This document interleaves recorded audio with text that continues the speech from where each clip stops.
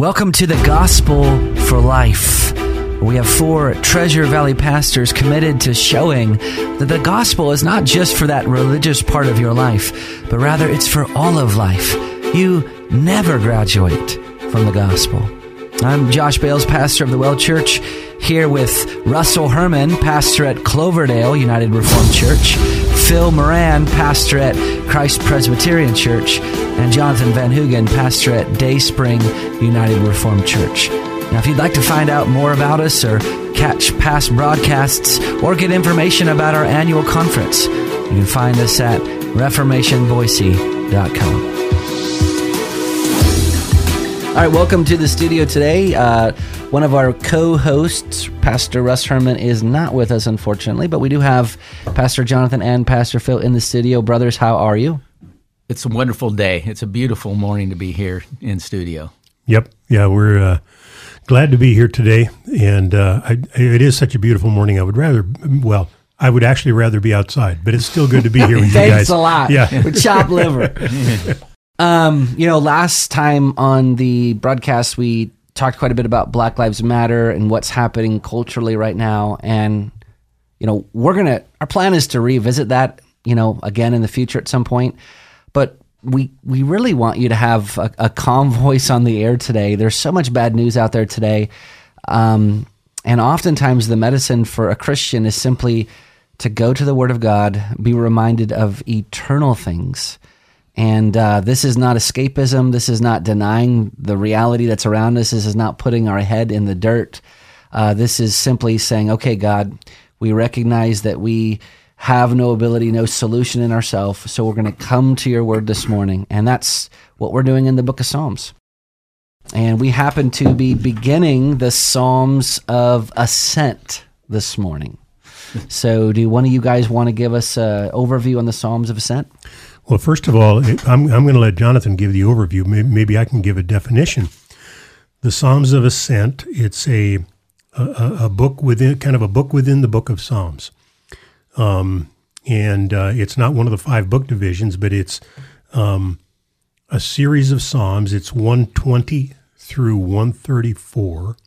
They are called Psalms of Ascent because these are psalms that were sung by the pilgrims making their way up, literally up, to Jerusalem. The city of Jerusalem sits at a higher altitude than most of the surrounding area of Judea. It was the city on a hill. It's the city on a hill, literally. It's Mount Zion. Yes.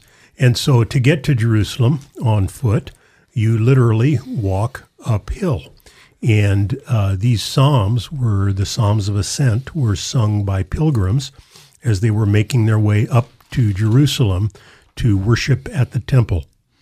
That's right. A song for going up. Actually, would be the Hebrew translation of Song of Ascent, Shir Ha-Ma'aloth, a song for going up.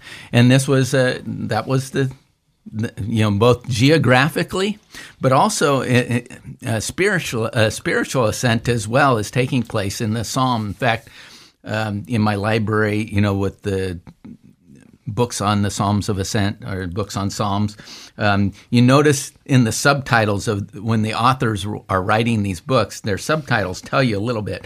One of them is by Eugene Peterson, and the subtitle is Discipleship in an Instant Society. His book is called A Long Obedience in the Same Direction.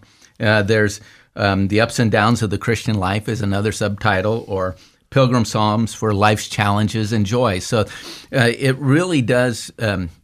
it comprehends a lot of subject matter in this. But we were talking before we got on air, there's many ascents throughout these 15 Psalms.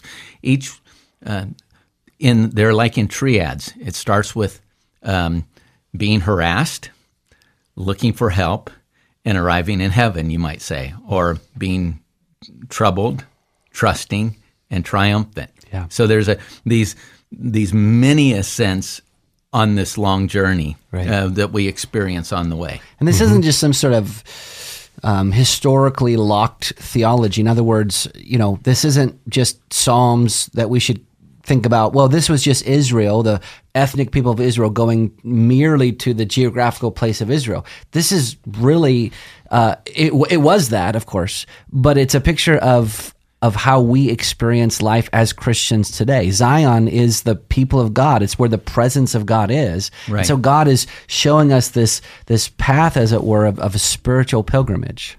And that's exactly right. In fact, we can think about worship. In fact, in Hebrews, it talks about worship in Hebrews chapter 12, where it says, "But you've come to Mount Zion and to the city of the living God."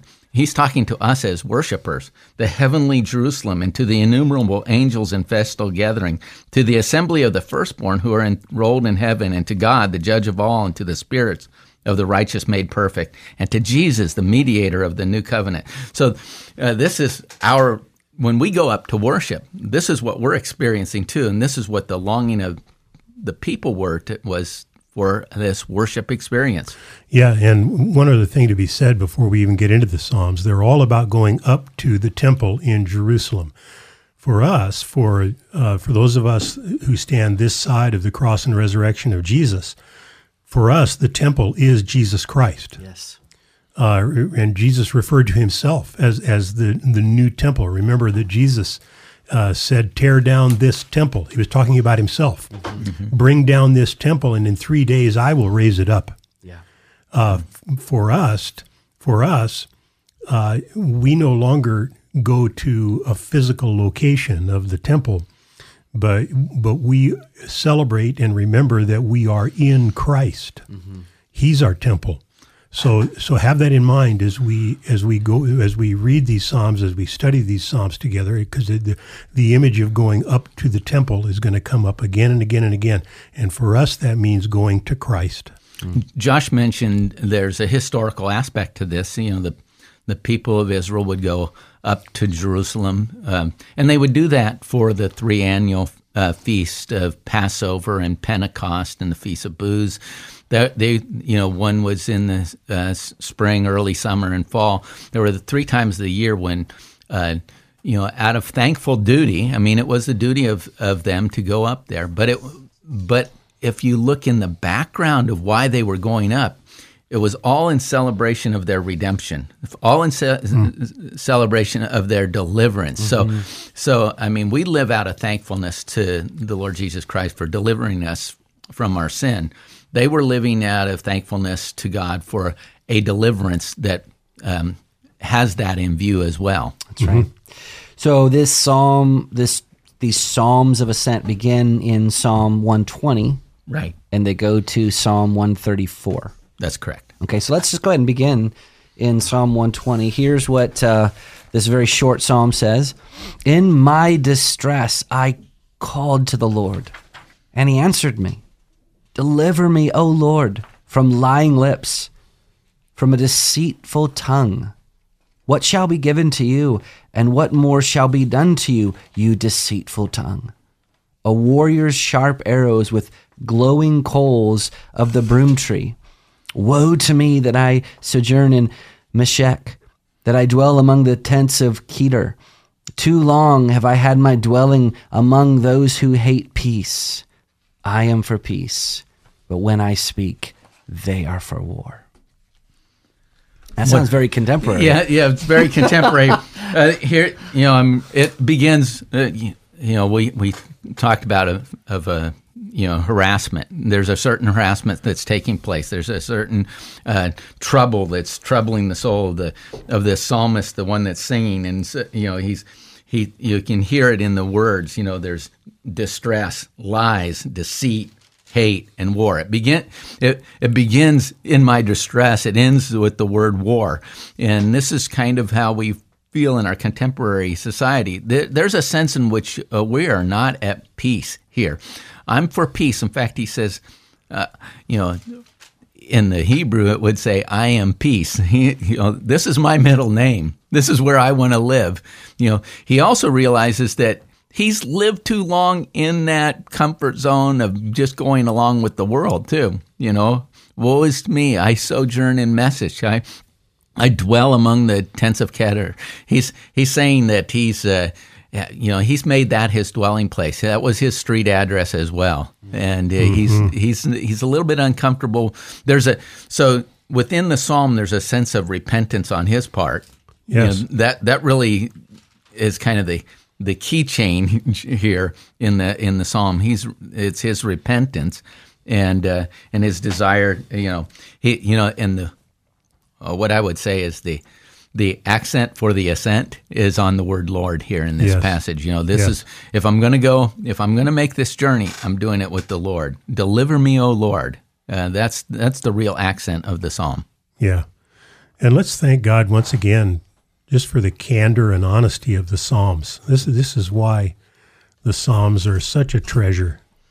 It reveals to us the heart of God, and it also reveals to us the honest heart of the psalmist, and that's why we identify with these prayers so much and why they're so powerful for us. I'm thankful for its honesty. Look at verse 1. In my distress, I called to the Lord. Mm-hmm. This is not a psalm for people who are trying to live in a fantasy world of unicorns and rainbows. This is a psalm for real life and for those times of distress that come to us. Yeah, the word distress actually has this meaning of being closed in and constricted. There's a certain claustrophobia about his situation. And the thing is we've been told that the world is a wonderful place. The world is, it's a harmless place. It's a peaceful place, and if there's problems, it's all outside of us. It's just that's the kind of way we're told to view the world. But the Bible is a lot more real about those things. Mm-hmm. Thankfully, yeah. Well, and that type of imagery can only be really held to in some sort of utopian West where we really live in Disneyland, although that seems to be kind of crumbling around us. But try to pass that view upon people who live in Nigeria or people who live in China or North Korea. That's a very Western way of looking at the world. Certainly, and this is last week we were talking about Black Lives Matter and the Seattle Autonomous Zone, and there's a. When that first was formed, we were told that it was going to be the summer of love there. This is because they don't get the world. They don't get the world in which they live in. They don't get themselves. They don't understand the deceitfulness of the heart. The heart is deceitful above all things and desperately wicked, it says. Who can know it in Jeremiah 17:9? And here's, people who ignore that fact, they're now... It's probably one of the most unsafe places to live in America would be in those 8 blocks within Seattle. Yeah. Yes, and the psalmist acknowledges that he needs deliverance. Yeah. Mm. And in my distress, I called to the Lord, and he answered me. That's just a wonderful statement of affirmation of the faithfulness of God. He answered me. Mm-hmm. Deliver me, O Lord, from lying lips. We live in a world of lies.